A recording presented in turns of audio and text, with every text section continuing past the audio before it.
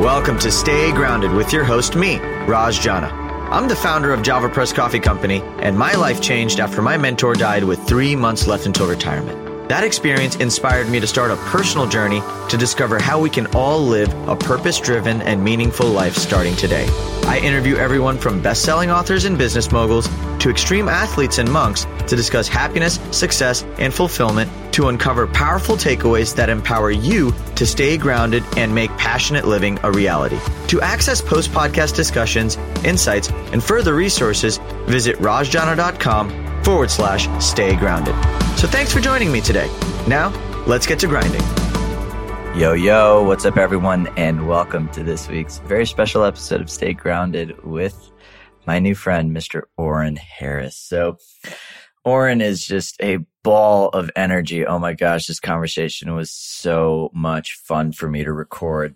A friend of mine told me about Oren a little while back. He'd been working with him, and I started following Oren on Instagram, and I just felt this massive ball of energy with every single post this guy was putting out. And as I started learning more about him, I felt so called to have him on the show. And so just to give you a little background on Oren, Oren is a love leader, a mastery coach, a transcendent artist, an awakener of evolutionary potential. He works with leaders, entrepreneurs, creatives, and helps them tap into this incredible power of flow that exists within ourselves. And I mean, this conversation went in so many directions. We expanded on Oren's own journey into sort of building more mastery and awareness of his mental and emotional states. We dive deep into what union even means, what it means to be in union with the divine, with ourselves. We talk deeply about flow and how to integrate more flow into our lives, how to truly connect to a deep, deep, deep state of love that exists within us, how to calibrate to truth, and how to develop more intimacy with ourselves as well as our partners and compadres on this journey of life. I mean, I just really appreciated this conversation. I appreciate how connected Oren is to his own heart, to his own spirit, and how he speaks from there. You know, I think there's a lot of brilliance that can come from being in our minds. Our minds are incredibly powerful tools for creation and problem solving and potential. But inherently, it's limited because the mind is based in what we know. The mind is based in what we've experienced. The mind is based in what's already happened. But true potential exists at the level of the soul, at the level of spirit, at the level of connecting to something greater, to something infinite. And that's what I feel in Oren. Oren has spent so much of his time truly connecting to those feeling states within himself that when he speaks, it's coming from the space of deep awareness, of deep wisdom. And it landed for me, and I hope it lands for all of you. So enjoy this conversation. We have all of those links inside of the show notes. If you want to go follow him on Instagram or reach out to him, please go there.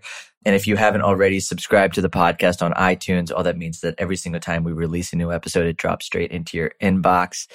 Tag us on social media with anything that may have resonated from this episode for you. I'm so grateful for you guys. Thank you for giving the show your attention. Thank you for giving us your presence and attention. We do not take it for granted, and we're so grateful for the opportunity to have these types of conversations and to bring you guys along for the ride. So, all right, I'm done babbling. Without further ado, here is my main man, Mr. Oren Harris. Enjoy. Yo, what's up everyone, and welcome to this week's very special episode of Stay Grounded. Hope everyone's having a brilliant day so far. Oren, welcome to the show. What's up? Thanks for having me. I'm excited. Dude, you're such a vibe, man. I love your energy, and I'm just so grateful that we get to dive in together today. I mean, there's so many directions that I want to take this conversation. Like I feel a little like even the conversation we had before this, you speaking about what's alive and present with you right now, like in all the dimensions, just felt so expansive. I would love to start with one idea though. Okay. You said the word union, and you called it divine union, and you were speaking in the terms of relationship, I think, in that. But I think there's maybe a container we can set around, like, what do you define as divine union? In a divine union is our relationship with the divine in us and each other, right? And whether you call it divine, God, the universe, infinite intelligence, but the divine, that which exists beyond the explainable, known, defined, finite world. And so divine union there's an invitation for us to come deeper into union with ourselves, our true selves, and with the God within, I'll say, and then with each other and also with life. And so all of the things that we are pursuing, all of our goals, our visions, our intentions, just our life in general, and even our problem solving and all of this, there's this invitation to come into deeper intimacy and with ourselves and with each other. And that's what I'm calling divine union, and how that dovetails into actualizing our potential, right? Is that I feel like there's human potential and there's divine potential. Human potential, I would say, exists within the realm of like skill, talent, knowledge, resources. And there's, it's almost infinite. But I believe that we don't really begin to approach our true potential until we get beyond ourselves. Self, like meaning the known self, like the things I can tell you. This is my history. This is what I know. This is what I don't know. These are my resources, Oren, right? But there's all of these resources, life, the infinite, our intuition, our extended network of community that we haven't even met, that are also part of us. And when we're in union, then we have those resources available, and essentially they are like a part of our own power, right? And so that's what I mean by coming into union. It's a state of intimacy with our heart, our own soul, and then that extends out in our relationship with each other in life. What does that state of intimacy feel like? That's a great question. Do you dance or like play drums or do like freestyle ciphers or anything like that? Any kind of I like to dance. You like to dance? Yeah. Okay. When the cliche dance like no one's watching, and when you dance and you like lose yourself, right? And it's like you're dancing and you also experience like you're being danced. There's an effortlessness there. There's a freedom there. There's an innocence there. There's an aliveness, right? That's like union. You are united. There's less separation, right? It's not like there's the dance and the dancer. It becomes more one experience. This is what it feels like when you're in a flow state. There's still a sense of I, but everything's kind of like coalescing together. So that's like an expression of unity, right? You are at one with the dance, right? However that's occurring to you, whether it's just occurring as like a feeling and feeling coming into form effortlessly, instantaneously and being expressed, or even if you start downloading visions of new dance moves that you can do in your imagination, there's less separation and there's more unity. Separation meaning there's not like this inspiration in the movement of dance and then this other entity like, what do I look like? How do I look? Should I dance like this? Should I dance like that? That creates a kind of separation. And so to your question, that's one way that unity or being united with something feels. In a group, I use the example of a drum circle or a freestyle cipher. It's like, many bodies, but like one, it feels like one mind. There's one rhythm. Somehow you just know it's your time to speak, right? What is that intelligence? Right. And because there's an effortlessness to it, because there's a higher intelligence that's at play, and that's why it's more effortless. That's so much. I'm like, in my mind, I'm like visual. Have you seen the movie Soul? The Pixar movie? No. Or like the dude, like, no, you haven't seen Soul? No. Oh my God. Thank you for reminding me. You've got to watch it, dude. It's totally like, it's like a Pixar movie and it's about this guy who dies. And like, that's like Pixar's way of describing what happens before death and after death. And like, it's brilliant. And in there, he has this like they do a good job of like explaining flow states. And when you're when you're playing like a musical instrument or when you're doing anything that's like just in your flow, like you kind of leave your body and you access this infinite intelligence. And it's brilliant. I mean, I feel like just as you were speaking, I was like, oh my God, this guy's like reciting like soul right now. It's amazing, but giving a lot of form to it. I do have a question. What stops people from accessing that? If it's something that's, as we're dancing, like it's something that comes naturally, like what stops us from truly actually not losing ourselves, but like being immersed in it more frequently? I mean, fear, conditioning, I think at a root level, our desire, it's not even our desire to be loved.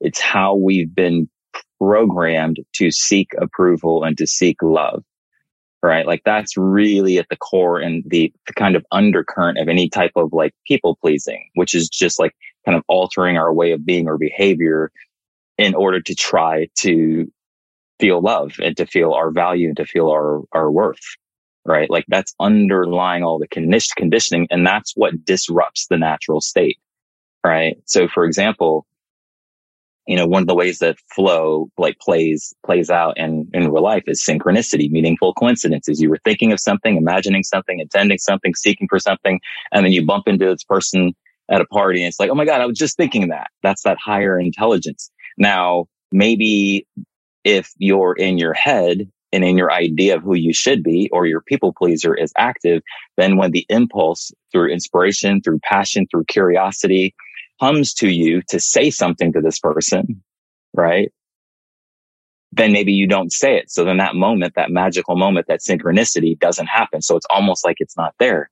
But what I'm saying is that the natural self without the conditioning, whatever the conditioning is, I might be rude. This person might not like me, whatever it is. When that's not there, what I'm saying is there is a natural, just the same way we're moved to dance on the dance floor, we're moved through resonance, through attraction, through magnetism towards certain moments. And in an example like that, you might just think to say to somebody like, hey, that's a dope jacket you're wearing, right? And then that kicks off a conversation.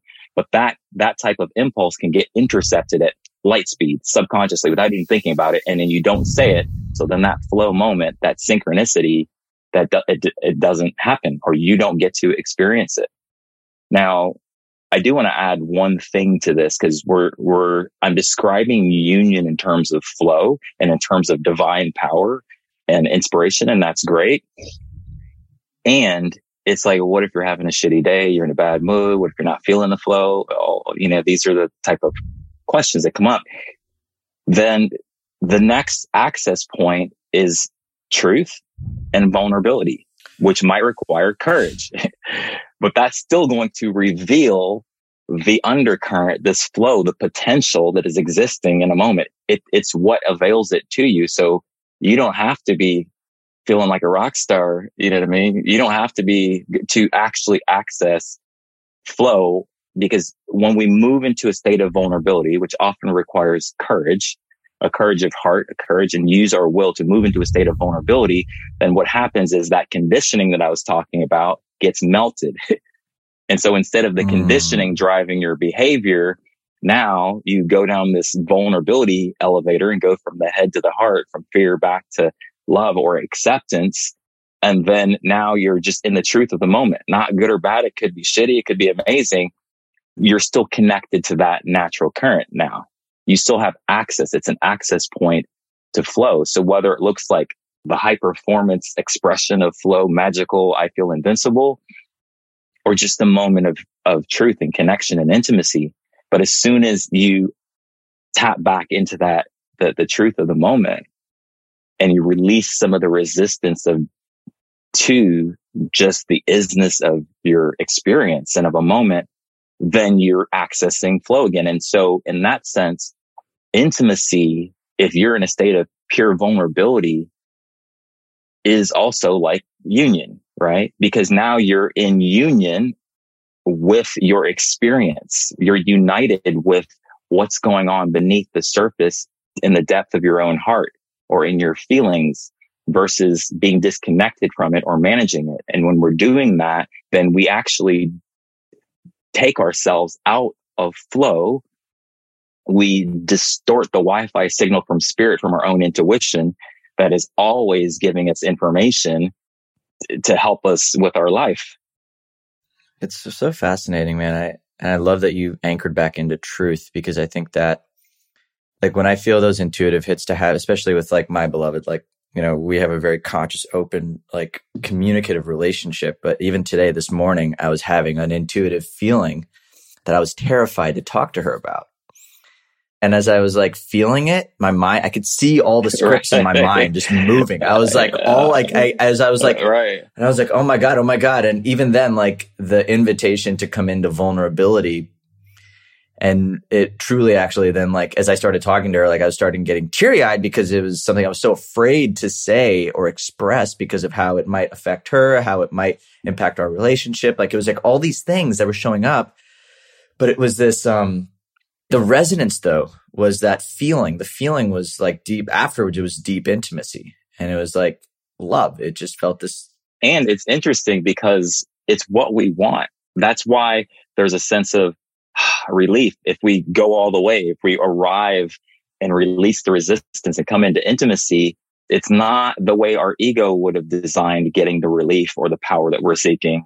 But ultimately, experientially, we realize or even remember again, like actually the very thing I was resisting, the intimacy, the vulnerability, is actually the very thing that is fulfilling me.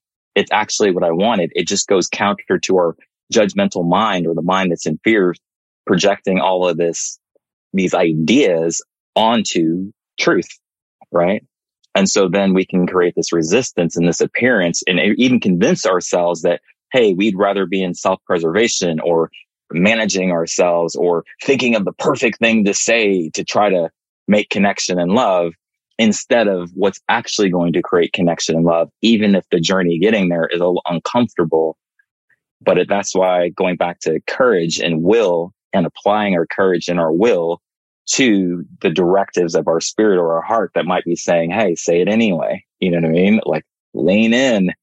Then the prize is intimacy. And from intimacy, this is how it dovetails back into like flow or into creation, is that then it's possible to create. It's more possible to create whatever you're trying to create with another person and on any scope, because now you have more power, because you're not using your power to manage your emotions, which is inevitably going to keep you stuck in your head.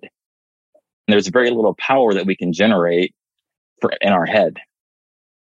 How do you cultivate courage in yourself? That's a great question.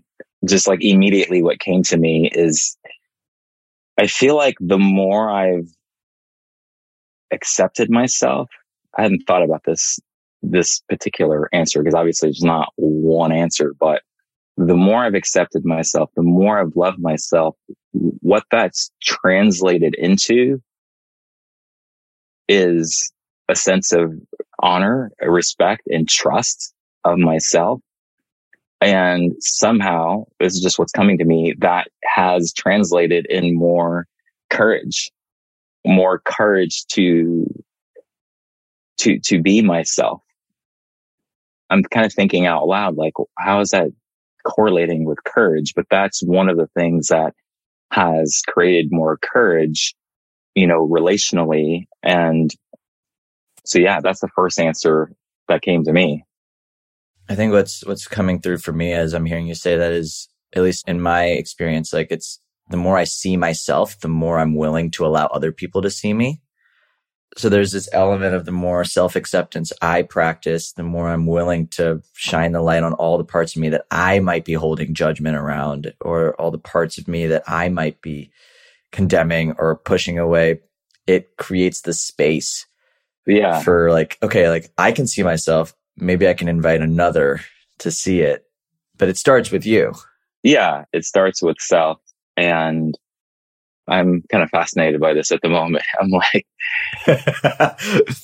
what's fascinating you? Oh, go ahead. Well, what's fascinating me is like, I don't have prescribed answers, right? And my path is multidimensional, just like everyone's, right? It's not like I took a 3-step program to courage. Life has been my teacher. Love has been my teacher.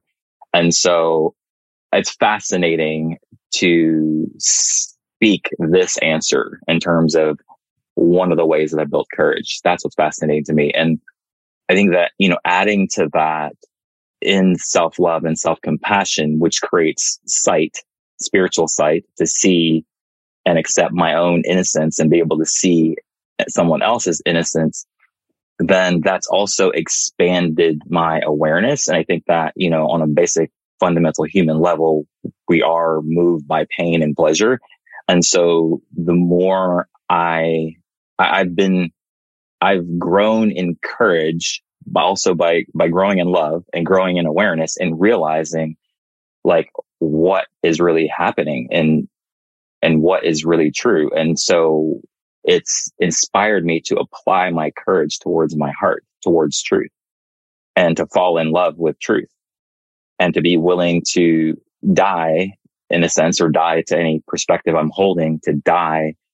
You know what it is? I've also died, metaphorically speaking, and been reborn so many times that's stimulated a lot of courage in me. And death in a moment might just be like, this is the innocence and the truth of my heart. I'm shaking and afraid to say this thing. And then I say it and I go through that and have the revelation, the realization, and come into greater power and realize again, I've done that so many times that it's developed a kind of courage of heart, right? Because I'm like, I can see, no matter if I try to avoid this, I can intuit and see and know what is true fundamentally about me in terms of my innocence and who I am and the purity and intentions of my heart. And I've been willing to meet with these moments of vulnerability within myself and with life so many times that it's developed a certain kind of courage, because I'm like, you know what? I'm not interested in fooling myself. Yeah, the truth can be uncomfortable. Love can be uncomfortable. And you know what it is? At some point, the scales tipped to where not living in truth, not moving towards love, and maintaining this became more painful than the pain of, whatever, rejection or being misunderstood. At some point, the scales tipped, and that developed a kind of courage or motivation, because I'm like, you know what? Uncomfortable potentially in both directions, but one has a high upside potential. The other one is predictable misery. I die within myself, and you know what I mean? What do they say? Die with your music still in you. Or one of my favorite quotes is, if you bring forth that which is within you, then that which you bring forth will save you. If you do not bring forth that which is within you, then what you do not bring forth will destroy you.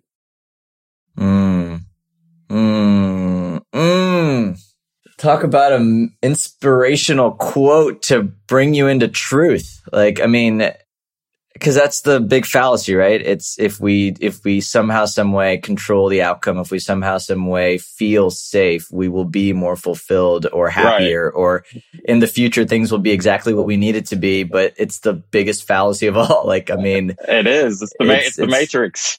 It literally is. The Matrix. that might just be the Matrix.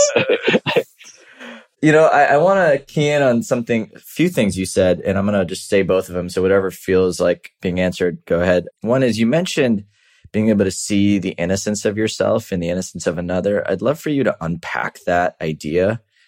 And then two, I think you said something about, like, at some point the scales shifted. And can you actually remember moments where you did feel the shift? And what was the dialogue happening for you that like made you realize, like, because I think that's a really powerful anchoring point. Mm-hmm. I think most people, it's like an uphill battle in the beginning to see yourself, to feel seen. And like, I'd love to paint the upside of like what that shift even feels like, so that it can inspire people who are on that path of like having the hard conversations, doing the things they're afraid of doing, but they don't feel like it's natural to them yet. Right. Yeah, I definitely remember many moments, and I'll start with a key phrase that came to me, and I've shared this before, is I'd rather betray the world than betray my own soul.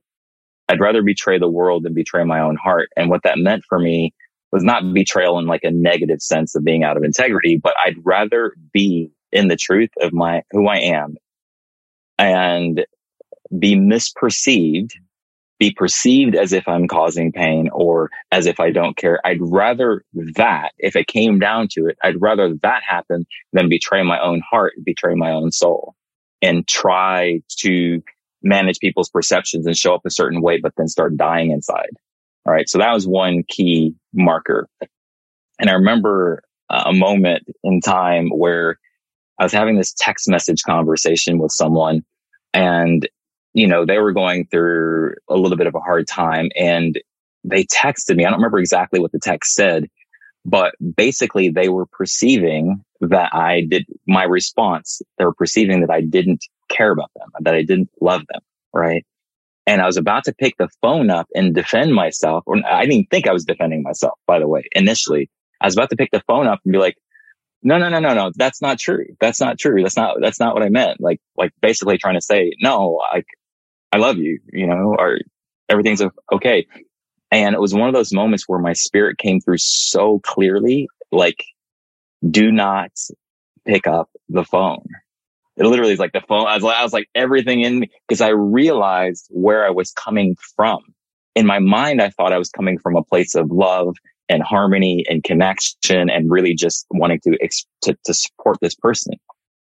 But I realized it's like catching something that previously would have been subconscious to me and seemed innocently just like, of course, like, let me just send the text and say, hey, you know, I'm sorry, or I didn't mean it. And just like, but I felt the truth. And the truth was, I felt my own heart, first of all. I was like, wait a minute, I do care. And I was like, well, if I care and my expression was one of love, then where am I coming from when I'm wanting to send this text message? I'm like, I'm coming from trying to defend myself. And that's when it's like I got access to my subconscious in that moment. Oh, I'm trying to defend myself because I'm feeling uncomfortable and what I'm perceiving as a loss of love here, or this person is perceiving me that I'm not being loving. So how I actually feel in my heart and how I'm being perceived and received is different. And that was painful. So I'm like, oh, my response to them, even if it sounded loving, like, hey, I love you, or let me explain myself, was actually coming from fear. It was coming from judging myself. And I recognize it as a kind of betrayal of my own heart. And so my spirit was just like, don't respond unless you're truly moved to respond from your heart. And that next 5 minutes was a long 5 minutes, because as soon as I took my attention off of the innocent defensive response, you know, or trying to defend love or defend the perception here, as soon as I took my attention off of that, the pain got louder, and I sat with it, and I was able to be with myself in a way that I hadn't before. Really, I recognized, I'm like, well, what's true versus what is being perceived? And I'm like, I don't want to defend an illusion. I know myself. I know my heart. I know my intention. And it's okay if that person feels like I don't love them right now. Do I love me? And I think because I released the resistance that was coming from like this impulse to reach out and like defend or say the right thing, then that intensity of energy didn't last that long. It actually started calming down. And then I started having these realizations, and then I started having these realizations and being able to basically discovered in real time what self-love really, really was. Or that was a very clear example for me. I was like, oh, okay. I was in judgment of myself. I was feeling guilt, and this guilt and judgment is not who I am. It's not the truth of it's not. So that was a big moment for me. And that was kind of a defining moment that helped me not only see more experientially what self-love was, but also what love for the other person was. So then fast forward, I did wind up sending a text message, but it came from the compassion that I had received in myself because I actually turned my attention to myself. And I don't remember what I said, but it was a true expression from my heart, and one of love, and one that didn't require them to change and say, hey, feel better so I don't feel bad. You know what I mean? Tell me I'm a good person. You know what I mean? So there's so many layers to that, dude. Like, I really want to applaud the awareness, because I think that's the first step. Like, I remembered one of the first shifts I had was I I'm a chronic, or from previous up until that point, at least, I was very good at abandoning my own needs for another. And I would constantly be thinking about what another person's experience is, and constantly like over analyzing, trying to create the experience for them. And it wasn't until and it's really cool to hear even you say like you felt the call from your spirit, like you felt it. And I'd love to unpack that with you too, because I think there's a lot of brilliance there. Like for me, it felt like just like an awareness. There was like a consciousness that was present that was like, oh my God, like you're doing it again. And that was the noise. And then I like calmed down. And I remembered I was actually about to send like a 10-minute voice note to this person, which nobody should send a 10-minute voice note to anybody. Way, right. But I was about to do that. And it was like this whole over explaining. And it wasn't until I had that shift and that pause that I like got to sit with the anxiety of what was there in the moment. And that became the greatest teacher. And so I think there's something about us not being calibrated, maybe like, but that took a long time of me getting like intimate with what's truth and what's the noise.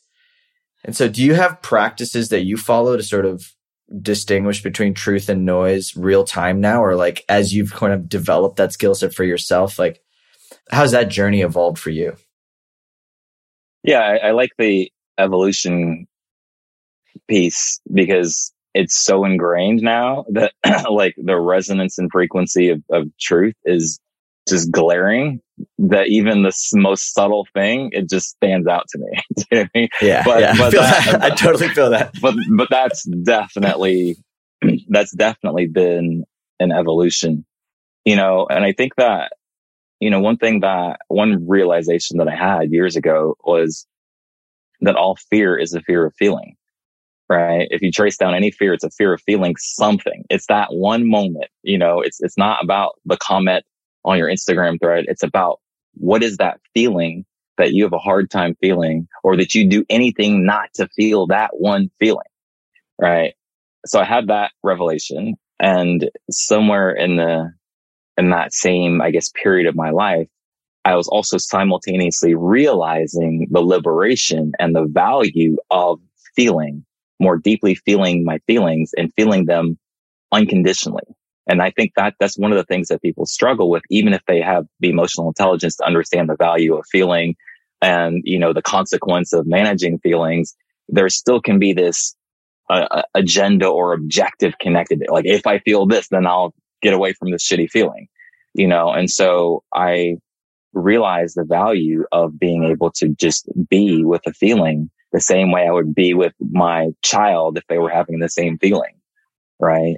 And so that was extremely helpful and became its own kind of practice. It's almost like the phone example story is a good one, because I realized that, okay, I thought my primary goal was to say the right thing or to give this expression of care or love.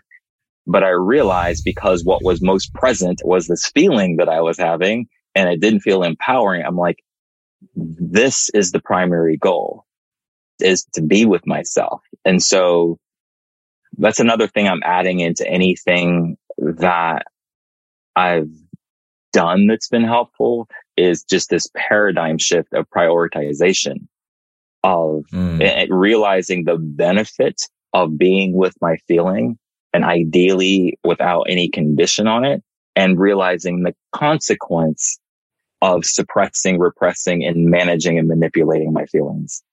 And so that awareness has shaped my, I guess, practices in any moment if I'm having a difficult time. You know, so I kind of flow with almost like the feminine and masculine aspect, right? It's like feminine, I would say, is more like the unconditional, nurturing, full, total acceptance, compassion, energy of love, right? And then the masculine is like clarity, truth, direction, analyzation. What is this, right? And if you try to jump to that and you don't have enough momentum here, you either can't execute on it, or you can't sustain it. And I would say the reverse is true in a sense too. if you're, and this one's a little bit more nuanced, if you're being with your feeling, right, but then you miss the flow of the impulse towards action, towards decision, towards truth, then that's incomplete as well. And so that's been a kind of practice to synthesize the answer to your question that I've had, that I implement even in my relationship, is the recognition of like, okay, what's being called for right now is this more water energy, right? This is where the momentum is. And then now we can go into this like more fire action energy. And so I bring that into my relationships, into my leadership, and also my leadership with myself. You know, the water side of love and the fire side of love, you know, or it's like the red pill, blue pill, and knowing which pill is actually needed in the moment. How do you make those decisions? What are you connecting to make those decisions in the moment? Is there things you're looking for? Are you like, what are you assessing about the situation? I love that answer. And I think it's so incredible. I think it's really inspiring, actually. It's a form of self-leadership, and it's a form of really authentic relating and leadership, really like healthy masculine. I would call that truly, actually, to like be in that container and be able to guide those types of decisions. So like, what are you screening for when you're inside of a conversation with somebody? Yeah, well, whether it's with someone or with myself, it's like we're getting impulses from this infinite intelligence I spoke about at the beginning of our conversation. It comes through the heart. It comes through the body, like on a level of the mind, body, to look at it on like in a framework. On a level of the mind, it's like if my mind is overanalyzing and overactive, I know I'm disconnected. It doesn't matter how genius I think I am. And even if what I'm thinking about is brilliant and actually even true, the very act itself of overanalyzing and complexity is a sign. Like the feeling of complexity, like, well, if this, then that, and this, I've come to know what that looks like in my mind and what it feels like in my body, right? And in the mind, it looks like complexity. In the energy body, it feels like contraction. You know, in the emotional body, it feels like anxiety. So I'm like, there's a signal right there. And it's like anything, any conclusion, any decision, and any action now that arises from that, even if it's literally the perfect action, which it may not be, even if it's literally the perfect action or perfect assessment, is not going to really be fruitful when it's coming through that frequency anyway. So that's on the level of the mind. I can recognize it in my body. Like literally, if I'm in a conversation and in a flow with someone, like it literally feel like it's taking me effort to speak. So that's being sensitized to the body. It's like it's taking effort to speak when it's not actually the truth of the moment, or not the most important thing. So that's another signal. So this is within myself, but it's also within someone else. You know, it's like I was with a client last week. I did an immersion experience and we sat down at the beginning and I said, well, you know, what do you want to create? What do you want? Like, what's your desire? I was asking him questions like this just to set the tone for our experience. And he's like, you know, here's what's going on in my business and my relationship. And I'm stuck. So what I want is I want to get unstuck. And so like, I can see and feel that what he's saying is arising from his mind. So it's some distortion or deviation or interpretation or fragmentation of what he really wants. And so instead of saying, hey, I'm the brilliant coach, let me help you get unstuck, I was like, what do you even mean? And he's like, I'm like, I'm stuck. I'm like, no, I don't. In what way? So a question like that is an invitation into intimacy with not just his mind, but like, what does that feel like? What do you mean? And then that's one question. Another one is like, is that true that you're stuck? How can you prove that you're stuck? And it's like, pause, right? Well, I guess no. I was like, okay. Well, then what is true? That's a communication that I offered, but the communication came from that same awareness that I have of my own mind, my own emotional body, my own energy body. Because I have that when I'm in communion or communication with someone else. So I can feel the differential between what's going on inside them and the purest communication and what it is that they're saying.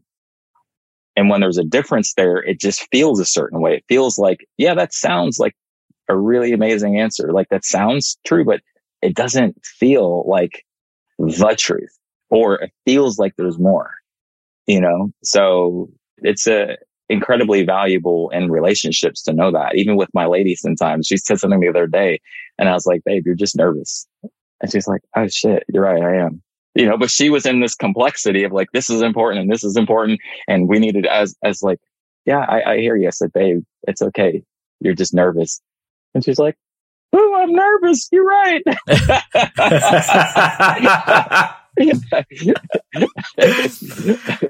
I'd love to actually invite that into like, so as you're like creating these containers for more intimacy and truth, it sounds like those are the two poles. We have intimacy, which is like, and truth, which are both, I guess, both the same, but just different expressions of it, like the what do you mean versus what is true. How did both those poles come into play in your intimate relationship? Like inside of like your union with your lady, like how does that dance actually exist to create? And is there something to create from those two poles together? Like I would love any perspectives on that. Yeah. It's not a like linear formula, but usually there's some form, like if there is any tension or conflict, whether it's conscious or there's just tension and conflict happening beneath the surface, it starts with connection. But connection is not like positive or negative. We got to get out of any ideas of what connection looks like. Connection is truth. It's like, what's the truth of your experience, human, in front of me right now? Good or bad, right or wrong? No, just what is it? Like, who are you right now? Like, what's going on in your internal world? You're like, that's what I mean by intimate. And so the mind, once again, in judgment might think that, we need to be something other than what we are. And that's going to create connection, but that's what creates disconnection. Right. And so it starts with connection. And so in my relationship, if I feel one of the first impulses, if I'm in a moment of conversation with my woman, it doesn't matter what we're talking about. If I feel like, we're not actually connected right now, then it's like step one, let's connect. And the thing that disconnects most people is some management of their internal world, which is having them be more so in their head rather than in their heart. So there's a disconnection happening there. And that's why I question, like, especially if you really mean it, like, how are you doing? How are you feeling? What's going on? Is a connection type of question. And then once a connection's established, it opens up the potential for forward momentum on any creation, even if it's just like, hey, let's make a plan together. Right. And so I prioritize connection, and I've just gotten really good in my relationship with either, the example of like just offering something and trusting that, like, boo, you're nervous right now. It's okay. Or asking her, like, yeah, there's so many gems here. I'm trying to think of specific things. Sometimes if she comes to me with something, let's say that she is a little bit like trying to problem solve or feeling off in some way, whether it has something to do with our relationship or her business or whatever, I'll ask her sometimes, it's like, do you want my unconditional love and presence right now? And like, kind of like a hug, or do you want the oracle? All right. She calls me an oracle. and I'm like, hold on. I said, I really want you to tune into this, because the way you're speaking right now, even though you're feeling, and this is what happens when someone gets into a state of anxiety, they tend to go into their head and start being very masculine in the sense of like, just trying to feel safe and feel empowered. And like, so it's like, they're trying to figure shit out. Right. And this is like a classic trap that men get into with women. Right. So I'll ask her sometimes, like, that question, because here's the thing. If I start offering her solutions, but she really just needs a hug, then it doesn't matter how brilliant the solution is. So I lead with acceptance and love, kind of like that's primary. And sometimes that gets expressed as me asking a question. Sometimes it gets expressed as me just hugging her or giving her something that she wants, even though she didn't know she wants it. until she gets it. And she's like, oh my God, that's exactly what I wanted. And then from there, anything that's creatively oriented, like planning, problem solving, creation, what are we going to do for the business? Then I'll move with that. And that's the same thing with my clients too. If they come and they're like, hey, let's get to work, trying to, hit this in my business and blah, blah, blah, blah. And it's like, and there's not a connection established, or they're kind of like up in their head. And then I'm like, slow down. How are you? Dude,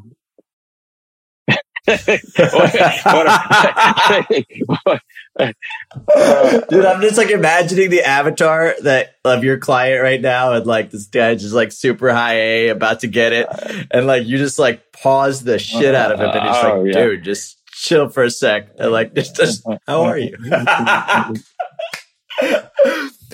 So good. I've dropped some bombs before. I mean, just like in the best way, just disruptors. I had a client one time, and we had a session scheduled for 3. He owns a law firm, and it was just like he was putting out fires. Something crazy happened in the office, and he said, "Can we reschedule?"